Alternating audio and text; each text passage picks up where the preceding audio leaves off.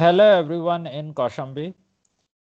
These are the voice notes for the month of February 2021, where we are discussing art and culture and its relation to reality, and how, as students of reality, or like we call ourselves socialists, how do we think about art and how it relates to society.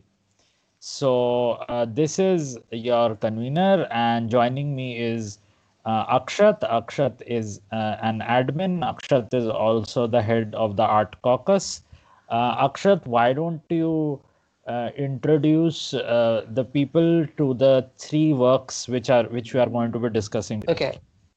So the three works in question are The Necessity of Art by Ernst Fischer, The Work of Art in the Age of Mechanical Reproduction by Walter Benjamin, and one portion of Mark Fisher's book entitled Ghosts of My Life. The portion is called The Slow Cancellation of the Future. However, in the interest of time, we're only going to be focusing on the first of the three works in this episode of the podcast, which is Ernst Fischer's The Necessity of Art. We will put up a document on the notice board in which you can post all of your questions, everything that you'd like to be addressed in the meeting, and we will get to that. And after the meeting is done, we will recap whatever we have discussed in the meeting regarding the other two books, in case you haven't read them yet, which I do recommend you do. Anyway, let's get on with this one. All right. So we will go through these works one by one. So let's start with The Necessity of Art by Ernst Fischer. And for that matter, let's talk a bit about who Ernst Fischer was and why should you read this book. So Ernst Fischer was an Austrian communist. He was a journalist, he was a writer, and he was for a long time also a communist politician. Initially, as many were, he was a social democrat, because at that time all Marxists belonged to various social democratic parties. He belonged to the Social Democratic Party of Austria. And then he became a member of the Communist Party of Austria when, the Second International stuff happened. And there was a civil war in Austria in which Austria became a fascist country, at which point Ernst Fischer had to flee. And he went to Czechoslovakia and he began to work for the Comintern as an editor. And then he went to Moscow. But around that time in Moscow, the Stalin purges had started. And anybody who was not considered sufficiently loyal to the Russian regime, most of these people were communists, but they were looked at with suspicion, especially foreigners who were communists from other countries. They were looked at with suspicions. If people would remember, one of the foundational Indian communists also was caught up and killed in these purges. Virendranath Chattopadhyay, whom we talked about in the History Caucus. So many people were getting caught and killed for no apparent reason. And Fischer realized that a lot of these people were foreigners, and he's a foreigner and he's an Austrian. He might be looked at with suspicion. So he escaped from Russia in time because another Austrian communist had been arrested and tortured. And that gave Fischer the idea to run away. And he got help from Georgy Dimitrov, who was one of the Comintern leaders. After the war, after the death of Stalin, Fischer became an important figure in the communist movement, especially in Austria. He was a member of the KPO, the Austrian Communist Party. he was also for some times an active politician. But what he's remembered most about is his work on art. Uh, Fischer was opposed to the commonplace Marxist idea that, old art is all decadent. Fischer was also opposed to the sort of dogmatic understanding of socialist realism and sort of, the rule bound art it was creating. And most importantly, Fischer was of the opinion that the art, especially the art, but also like the larger superstructure, the cultural life, is something that the socialists should care about, and it's something that has a strong and material impact on society. And in saying this, Fischer was taking a line which was different from mainstream communists of his era, and more like the line which, say, Gramsci had, whom we discussed last month. So he wrote a bunch of things, but he wrote this book, The Necessity of Art, and it's a very like a very holistic book because it captures or attempts to capture a large arc of Fisher's thought about art. It also tries to historicize art. It tries to create a social theory of art, and it's very ambitious in that scope. It also portrays art as something which has always been intimately connected with labor, with society, it with people and what they do, and hence uh, it is a book which at least tries to reflect what Fisher thought about art, that art, um, when we talk about art in the service of society or art in the service of socialism, we are not talking of state propaganda, we are talking of something else. So, uh, Fisher's book, you all have a copy, but we are trying to find a better copy, because a newer copy of that book, it has an introduction written by John Berger, who you have also read in a different context. So let's actually go through this book. I'm not going to go through, like, it's a 200-page book, but it's very easy to read, and you all should read it. So I'm not going to like go into it page by page and line by line, but I will give you more or less the structure of the book and Fisher's arguments. The first chapter is called The Function of Art, and it tries to historicize what has been historically the function of art. And it starts from the very primitive form of art, where art was not much different from magic, and art was a part of various cultures which lived in the Paleolithic and the Bronze era, wherein art had a ceremonial purpose. And Fisher says that the reason why art exists never really stays the same. The function of art in any class society reflects that class society, and even within that class society, the function of art may start to differ from its original function.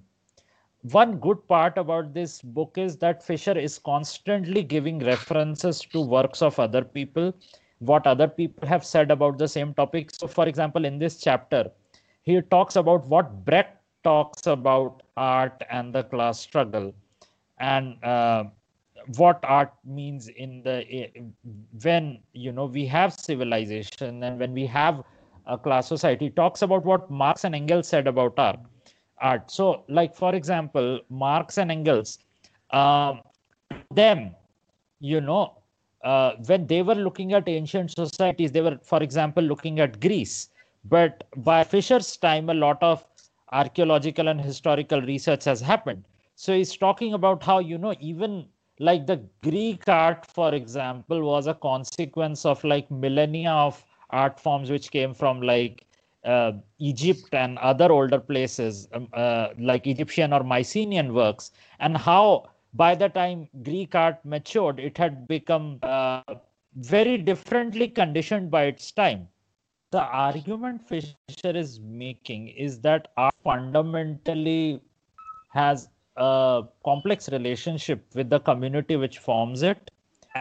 It's not just a product of that community, it's also a reflection of that community, and it has a useful interplay with that community. And in order to completely understand community, you need to understand art in order to look at community how it is. All right, so now let's go on to chapter 2. Chapter 2 is called The Origins of Art. And in this chapter, Fischer is trying to not just historicize art, but also like look at it very dialectically, look at it in connection with nature which forms it. He talks about how Marx understood human tool usage, that it's not that humans are unique that they use tools, it's that humans have a certain degree of complex intentionality when they use tools. They are able to form plans in their head and then try to change the world to fit those plans. And Fischer expands on this with art. Fischer says that art, somewhere on the other, is another tool in an attempt to change the world, because initially, when humans discovered tool usage and they realized that you can, change the world with it, then various things started to come, which were attempts by humans to fashion the world in the way they wanted to fashion it, including, ritual, repetition, and then language. Fischer talks a lot about language. He touches upon theories of various people of his time. Remember, the book is a bit dated, so a lot of things are not covered in it. So Fischer is talking about, for example, Alexander von Humboldt's theories of language. He even gives like a sort of a Sapir-Whorf sort of a thing without mentioning Sapir-Whorf, because Sapir-Whorf hypothesis would come much later and would get criticized and demolished much later either. But Fischer holds on to the point that why do humans make impressions of other things? Why do we make things which are alike other things? Like, why exactly?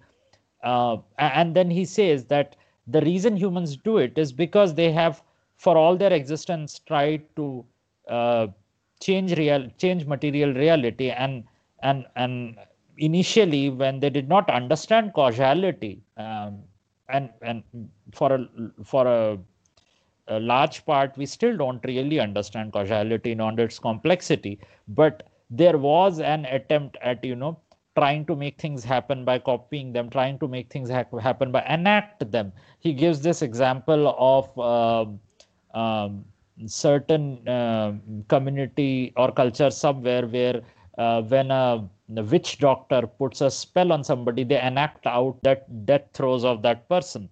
That's a very interesting example. He gives a lot of these examples of how what used to be called magic eventually separated into science, religion, and art, the various forms of it. And then he goes into art and class society. He talks about how art developed from primitive societies to feudal societies. And the next chapter is then capitalism happened. And Fischer talks a lot about how art has served both in times of revolution and in times of social decay. Like, when art was, like, he says that art flourished the most when it had patronage of people who were both the dominant class, and also the dominant class was having a revolutionary role. So when feudalism was going down and the bourgeois democratic revolutions were happening, enlightenment was happening, the artists who were part of the enlightenment project, they were funded with a lot of money, and they were also like free thinkers, and they had the capacity to think about these complex social issues. But when capitalism matured and the contradictions of capitalism started to arise when it became obvious that the dreams of democracy, liberalism, etc., they were not that simple. That reality, the capitalist reality, was much more complex, and there was a lot of hypocrisy in that reality. That freedom was ultimately a freedom of the market. At that point, art also had to react. Art realized that things were all not nice, that Renaissance, Enlightenment sort of art was over, and new schools of art came because they had to react to the hurt they had when the positivism of the Renaissance era, when the Enlightenment of the Renaissance era failed. And then Fischer talks about, so one of the best things about this book is that if you completely do not know anything about art or its history, this book will give you a crash course in like a bunch of things which happened historically. So it talks about how romanticism was like the first response to the alienation brought upon by capitalism, that there were people, and he calls romanticists, he calls it the very, like he says, just like the classes have the petty bourgeois, the artists have the romanticists, like these people who realize that the nature of capitalism was all kinds of bad, but their response to that was, oh, okay, let's go back to the past when things were good. And he says that, okay, not all romanticists were like that. There were some romanticists who realized that like being reactionaries is not a good thing. But he says there were other romanticists, like the German romanticists, who were absolutely reactionary, and to whom the answer to the problems of capitalist society laid in some romantic past. And he says that certain other German romantics identified this tendency and called it out. And he uses this line here, he says, where he talks about some artist calling all these other German artists a bunch of liars who want to like uh, recreate all that was horrible in the feudal age or something. And he says that well, later fascism happened, so perhaps we should have been careful at that time. And uh, he says that it happens differently. So, for example,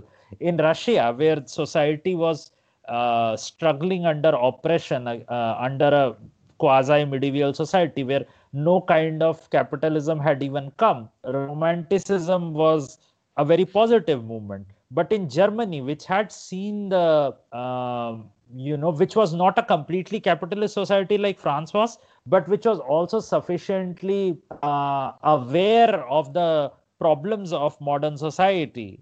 So he basically says Germany was that society as far as the art was concerned, where we didn't even have the time to experiment around with modernity. We just jumped straight to like cynicism and like looking at the bad aspects of capitalism. So like it just jumped straight from like love for the old stuff to this neo-romanticism where people were like, oh, all this is horrible, we need to go back to the past. And then he talks about like, okay, so romanticism didn't really work out. Then it took this turn towards folk art, and how folk art was a thing within capitalism. Then he talks about uh, art for art's sake, a movement which happened in France, which so on one hand you had realism as a reaction against romanticism, and also you had within realism a movement called art for the sake of art, which was like, we will eschew all sentimentalism and we will try to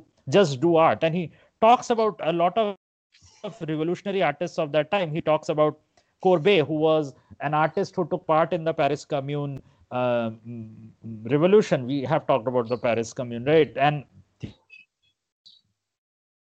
how the realists inspired the impressionists, who really wanted to do away with the sort of dogmatic neoclassicist just copy pasting whatever the old work had done without even trying to portray society or without even trying to think about anything. And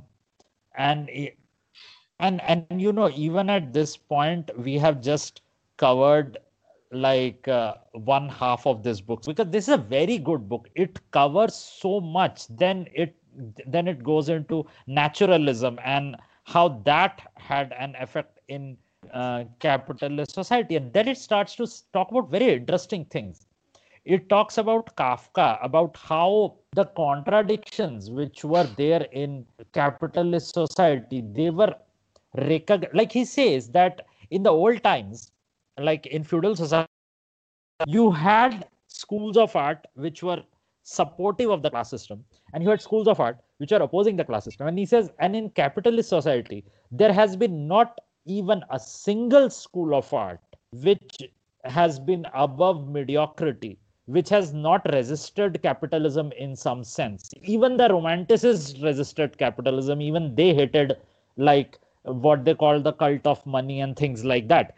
And he says that every other school which came after romanticists has resisted capitalism in some sense. Of course, all of them were appropriated by capitalism. All of them themselves became product, and many of them were aware when they were being product. So one of the best things about this book is how nuanced and generous the author is with all these other artists who are, none of them are socialists and none of them are communists, and yet he like does justice to their schools, and he tries to like really talk about where these artists and where these schools are coming from and why they were important, why it was important that you engage with people whom you were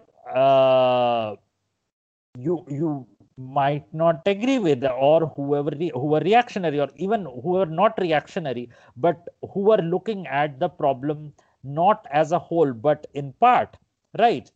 One of the most interesting things come at this point where he starts to talk about alienation. What becomes common at this point with Kafka, with Nietzsche, with all these people is alienation, that this ever growing realization that our attempts at critiquing the problem is not letting us get through. We are going in circles, round and round in it. And this led to this nihilistic movement, this movement blind to social dialectics, where you recognize that capitalism is outworn, but you don't recognize it as capitalism, right? Fischer is talking about how after a lot of alienation, what is seen in the art world is nihilism. And nihilism is this expression of decadence. It is this blind to social dialectics period where, like, the nihilist would say that, okay, the capitalist bourgeois world is wretched. I say so without mercy, and I carry my opinion to its most extreme consequence. There is no limit to this barbarity, and whoever believes there is something in this world worth living for or worthy of mankind is a fool or a swindler. All human beings are stupid and wicked, the oppressed as much as the oppressors, those who fight for freedom as much as the tyrants. To say this needs courage. And Fischer says, sure, to say it needs courage, but the problem is that, and he says that, this is something much more radical than anything the Communist Manifesto has said. But the ruling class will not have any objection to this radicalism because this doesn't threaten them. This giving up on trying to build a better world. And he says that there is a reason why the working class is not, the shining pure example of the thing you can make art on, because it is completely corrupted by imperialistic influences. It is a part of the capitalist world. It has a spiritual attitude learned from the capitalist system. And yet there is, a reason for fighting this dehumanization and hence for trying to make things.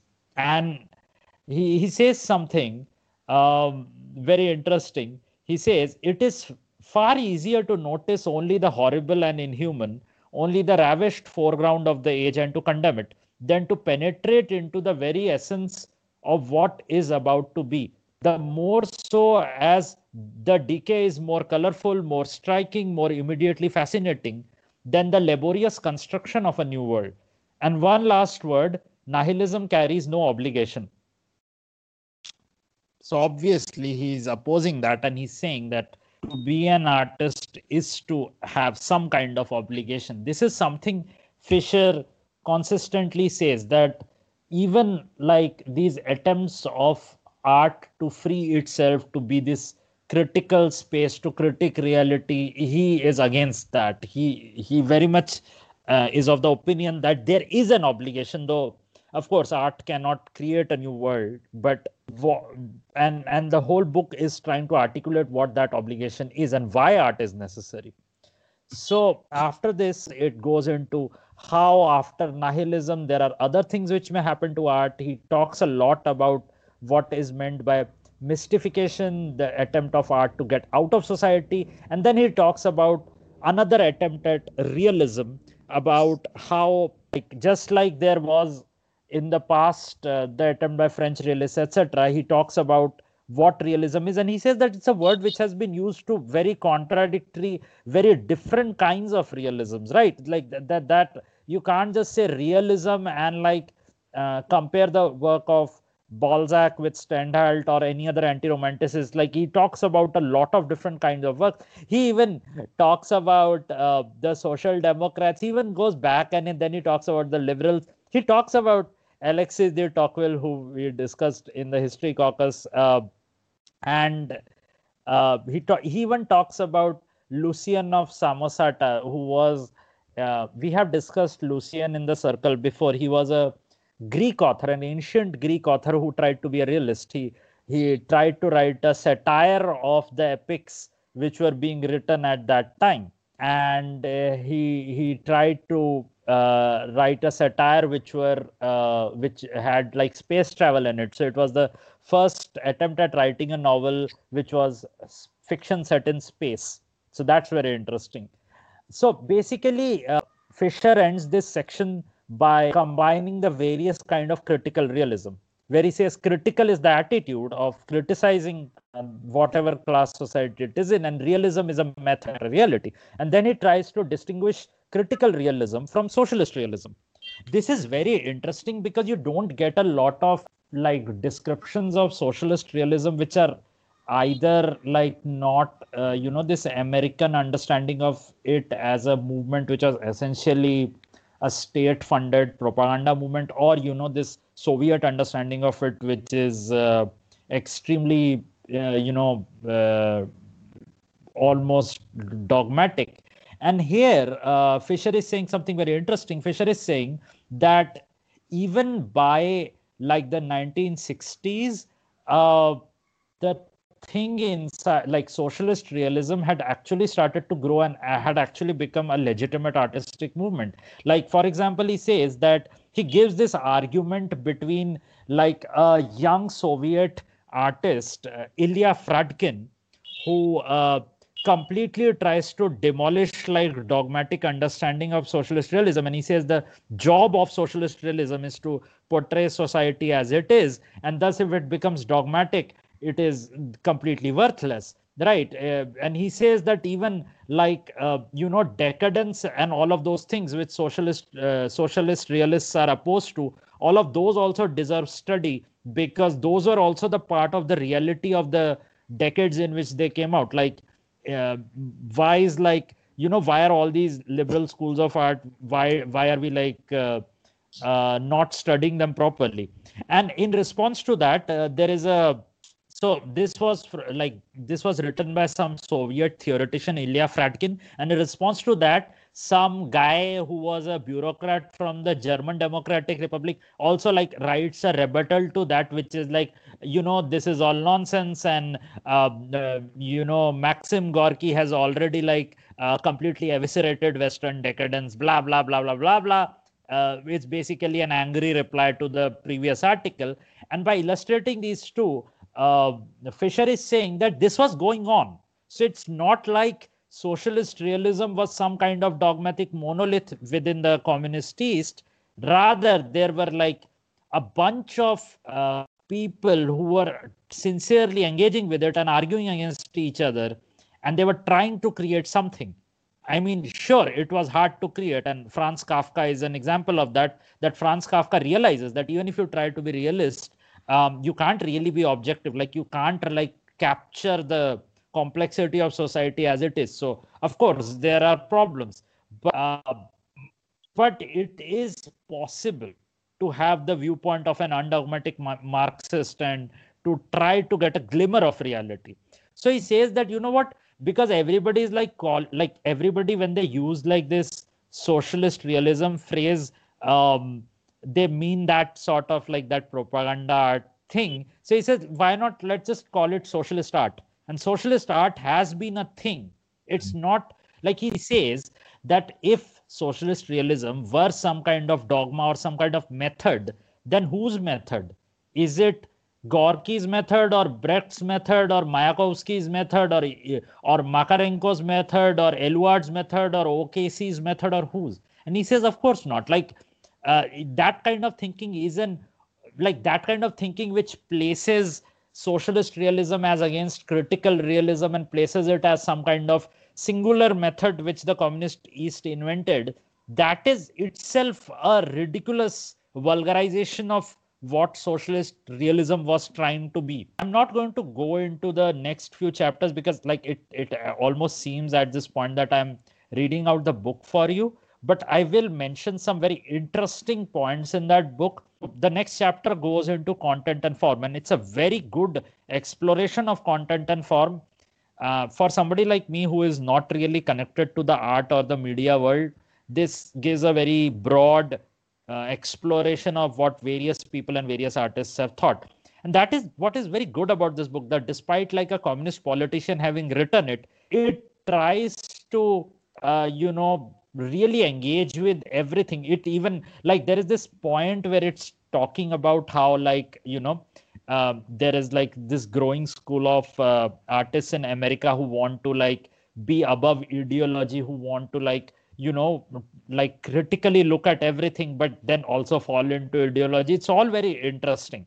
There are parts of this book which Akshat would disagree with. Like, I mean, sure, the book was written in, I think, the 50s or the 60s, but there is a part of it where it's literally like he's going after Michael Bay. I mean, of course, Michael Bay didn't exist, but I'm going to read out these lines. All right.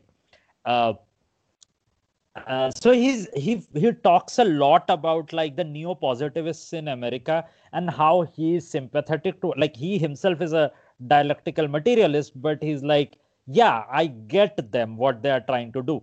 And then he says something very interesting. He says, this taking art seriously, splendid as it is, has also led to some mistakes and excesses. The way from art to man, putting art on intimate terms with mankind, is not the shortest distance between a party secretary's office and an organization. I started to laugh at this. Yeah. It is bound to be a long road, not a short one, leading through many and varied experiments by artists through the large-scale generous education of the masses. What is alarming in the capitalist world is not formalism, not abstract paintings or poems, not serial music or the anti-novel. So he's basically talking about, people saying that, it is like abstract art, which is like the real anti-communist art or what. He's like, nah, all of that is good because all of that is trying to engage with society. Even when it's trying to critique society, it's engaging with society, and that is good, according to Fischer. Then he says, the real and terrible danger lies in the highly concrete, down to earth, quote unquote, realistic, if you will, productions of idiotic films and comics, commodities for the promotion of stupidity, viciousness, and crime. Anti-communism is not abstract methods. War is not prepared by subtle works of abstract art, but by a very coarse diet.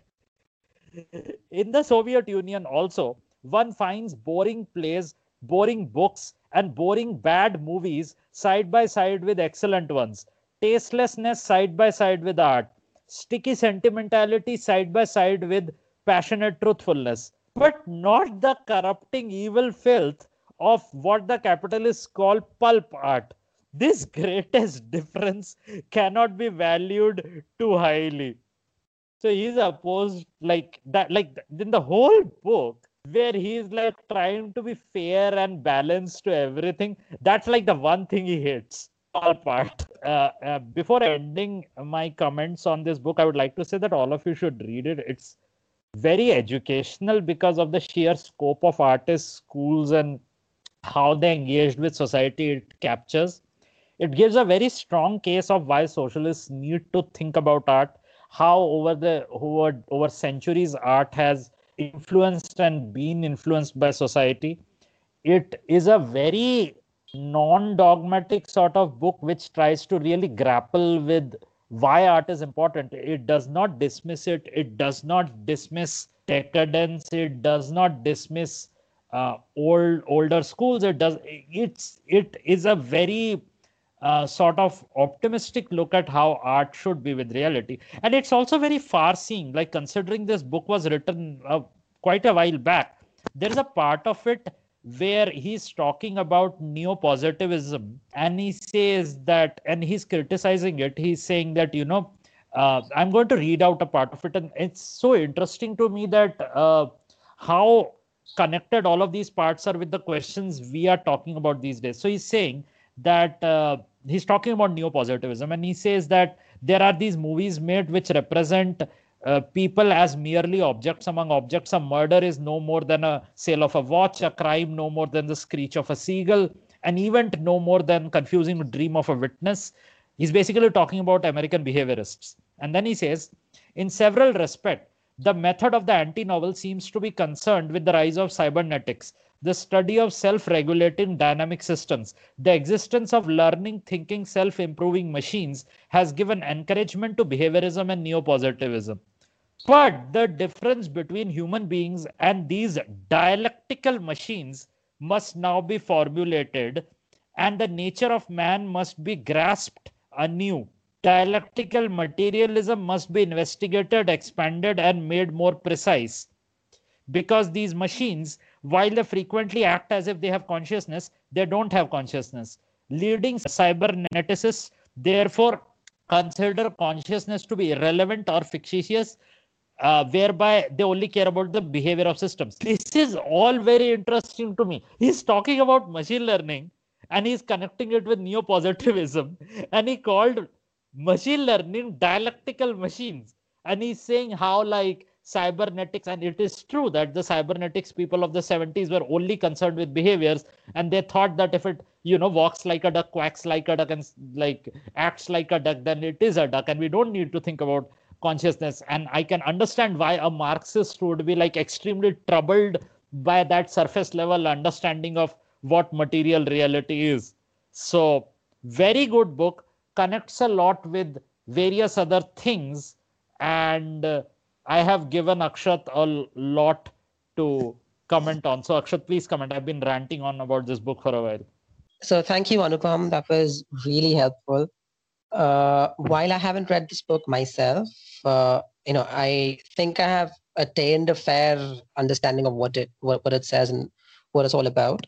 And yes, that the comment about Pulp Fiction, which you likened to current Michael Bay movies, I did feel that somewhat contradicted his own points that he made in the first chapter, which I have read, about how representational art exists for the purpose of allowing the subject to recognize himself and recognize human life in a narrative form. I think Pulp Fiction is a 20th century equivalent of all of the various forms of art that allowed humans to do that across the centuries.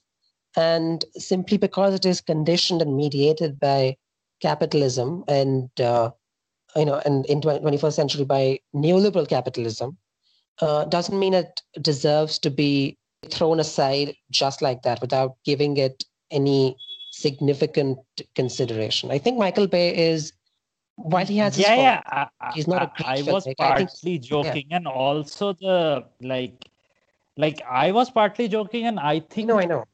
the author was at that time when he was writing the book. At that time, he would have just been being acquainted with this new form of art, and I can see why he would react to that as a Marxist, a very unorthodox, you may say broad-minded Marxist, but a Marxist all the same. And you see how, like most of our comrades would react to that, even the ones who are not like dogmatically wed to their understanding of Soviet dialectical materialism or something. So, But thank you. That was a great summary of the book, and I am looking forward to reading it at my leisure. All right, with that, we will stop for the day. We will pick up the discussion in the meeting and append a second episode of this podcast after the meeting is over. We will also put up a document on the notice board where you can place all of your questions. With that said, I hope to see all of you at the meeting.